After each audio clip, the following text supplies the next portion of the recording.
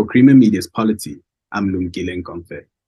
Joining me is renowned cartoonist Jonathan Shapiro, aka Zapiro, here to discuss his latest collection of cartoons titled RamApocalypse Now. RamApocalypse Now highlights the comical and tragic events playing out in South Africa and the rest of the world. What is your assessment of the current political environment here and abroad? I'm reminded of an old Peanuts cartoon where you get an exam paper and it says use both sides of the paper if necessary. That's quite a broad question. I don't want to say anything too bleak, but I think the situation here is pretty dire in South Africa. I think there's an enormous anger and frustration among pretty much the whole country with how badly things have turned out in the last few years. Having started out with, 30 years, we're in 30 years of democracy coming up in 2024, and we made a very promising start. There was a lot going for this country. We had a lot of political capital. We had a leader like Nelson Mandela. We had other leaders with a lot of wisdom, and I feel that one of the biggest mistakes that was made was the dissolution by the ANC of the United Democratic Front, the internal, above ground, younger people who weren't in exile and weren't in jail and who were in touch with what was happening. And I feel that the ANC over the decades has become less and less in touch and has become fatter and more comfortable and has become more corrupt. So I feel that right now, as much as I would like to say that this is going to be a watershed election, it's going to be tough because at least there are independents out there now and who are allowed to take part. At least there are some other exciting new parties like Rise Mzansi. I don't think they are going to make enough impact. I'm hoping they will. I'm also hoping that there are some other restructurings that are going to happen amongst opposition and even amongst what little is left of the kind of left wing or the progressive part of the ANC. But in a sense, it looks like we're going to be in a holding pattern with a few changes and more coalitions after this election. So we have the massive power problem, Eskom. We've got massive corruption. We've got massive crime. We've got a lot of apathy. It's going to be tough. These next couple of years, the economy is contracting even more. There's less to kind of work with. So yeah, and obviously around the world that things are tightening economically. The climate change issue is massive. COP is happening right now, and we in South Africa have not done nearly enough. So yeah, that sounds a bit bleak, but I'm always hoping that also the media focus and the media, we do have a strong media, we do have strong civil society, we have those kind of marginal progressive politics and politicians. So maybe something can happen. Who knows? Let's hope. Humor and pathos are certainly delivered in each of your cartoons.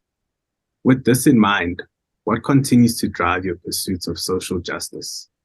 Cartoonist is a little bit of a different animal. If I wake up in the morning and I feel outraged, it may be a good day for me as a cartoonist. I don't want to be outraged as a South African or as an activist or as a committed person, hopefully with progressive politics.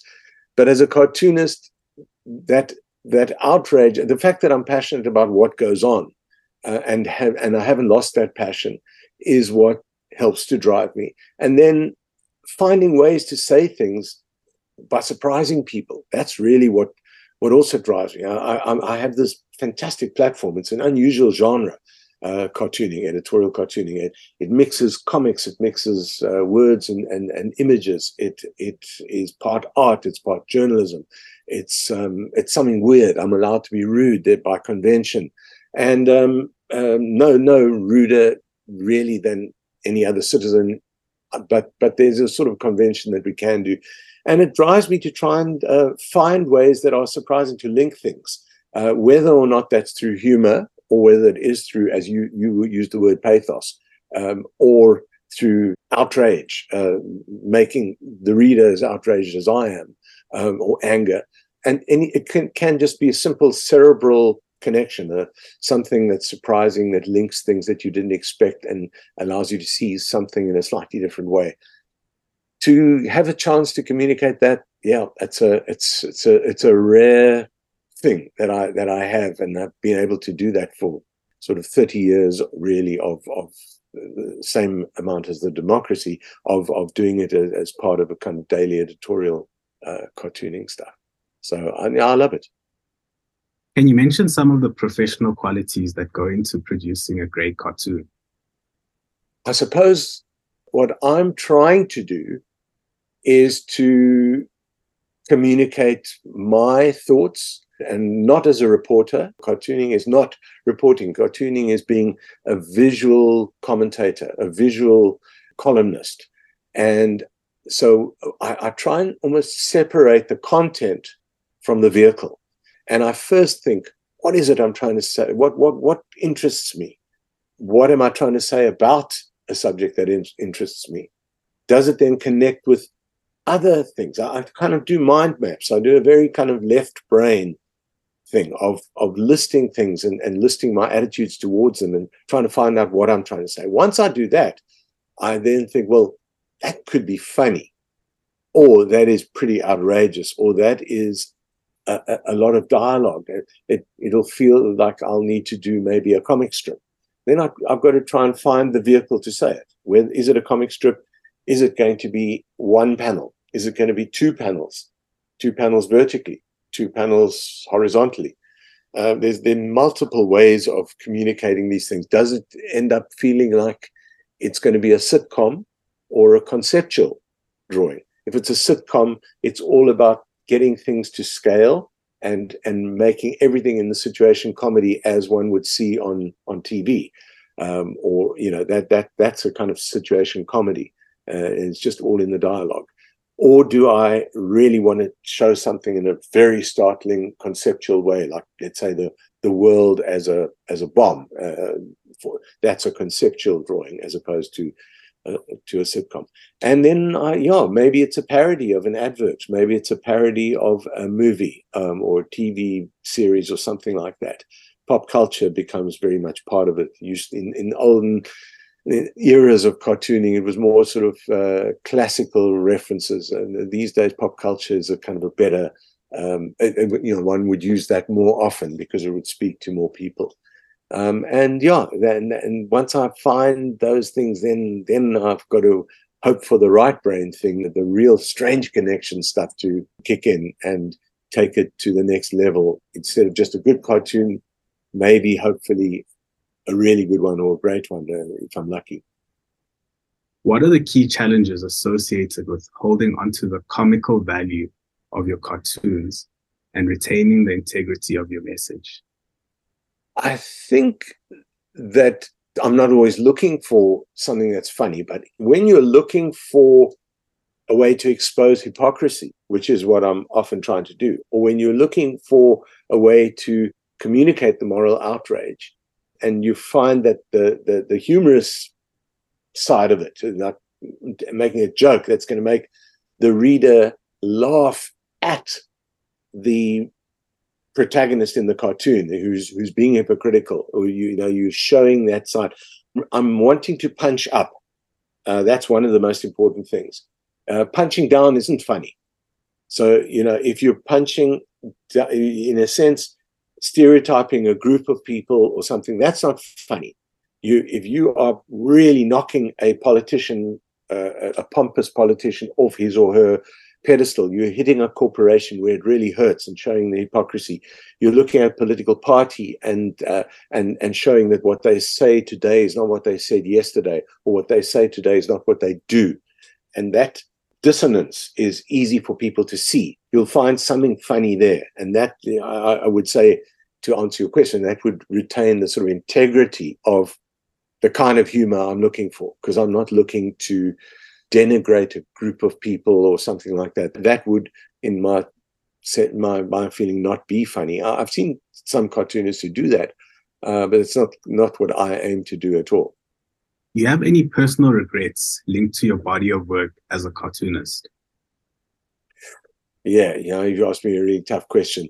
I would say that I'm not even going to go into it now, but there's one cartoon, where if I could, turn the clock back and say, well, I didn't read the room. I tell you, it's not the Rape of Justice cartoon, and it's not even a cartoon that I received death threats for or anything like that, because I've received death threats for a number of cartoons.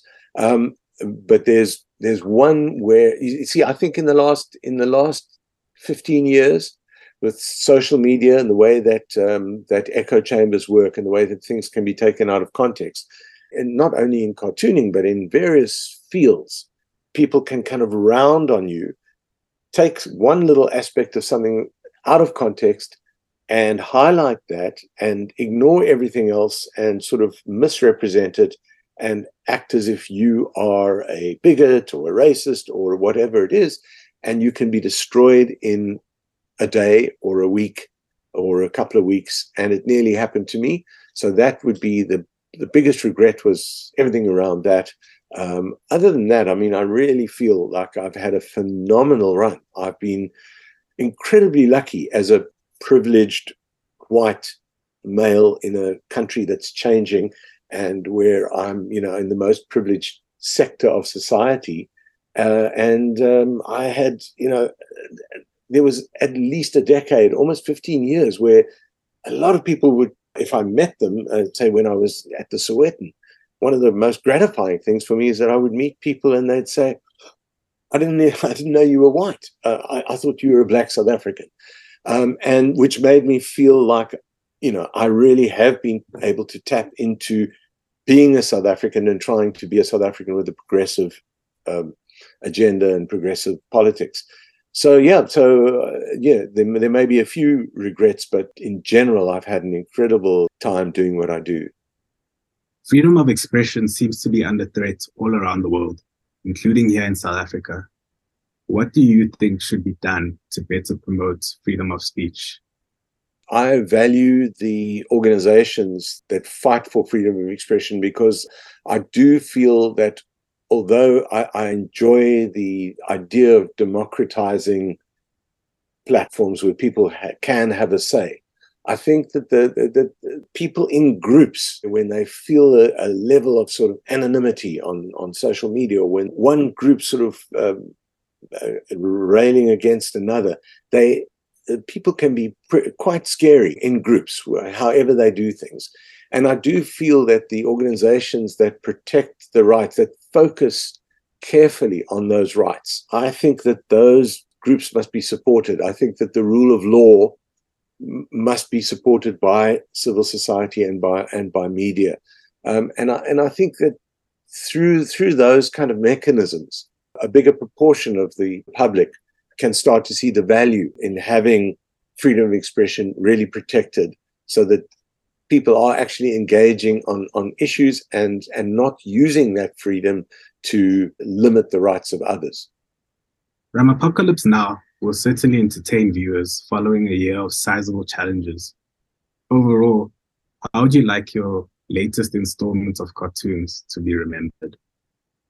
I think that doing an annual, it feels like I get that chance to encapsulate the year on the cover and with the title, and then also by the kind of editing and the way that I tell the story.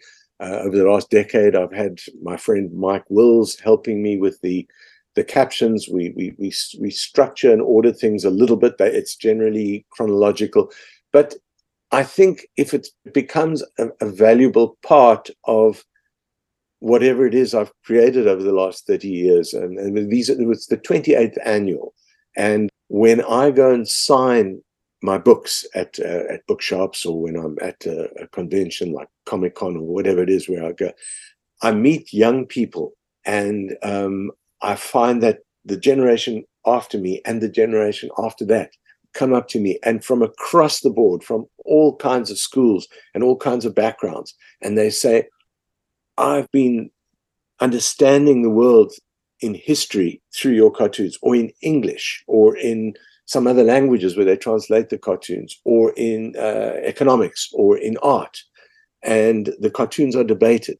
So if my annual and the cartoons themselves are being looked at by the following generations, and people are still feeling that they are relevant and that they help them understand the world in a different way, and laugh at the world in a different way, and read between the lines. It's one of the most important things. It's something that Mad Magazine explicitly were trying to sort of teach Americans and anyone else who was looking back in the 50s and 60s in particular. Some of the great Mad Magazine cartoonists attended an editorial cartooning convention, which I went to more than 30 years ago. And I remember that so well from them. And I'm finding that that is something that some young people are getting from looking at my cartoons and from engaging with them. And if this annual and my previous annuals can help people do that, then that's something I'm very proud of. That was Zapiro discussing his latest collection of cartoons titled RamApocalypse Now.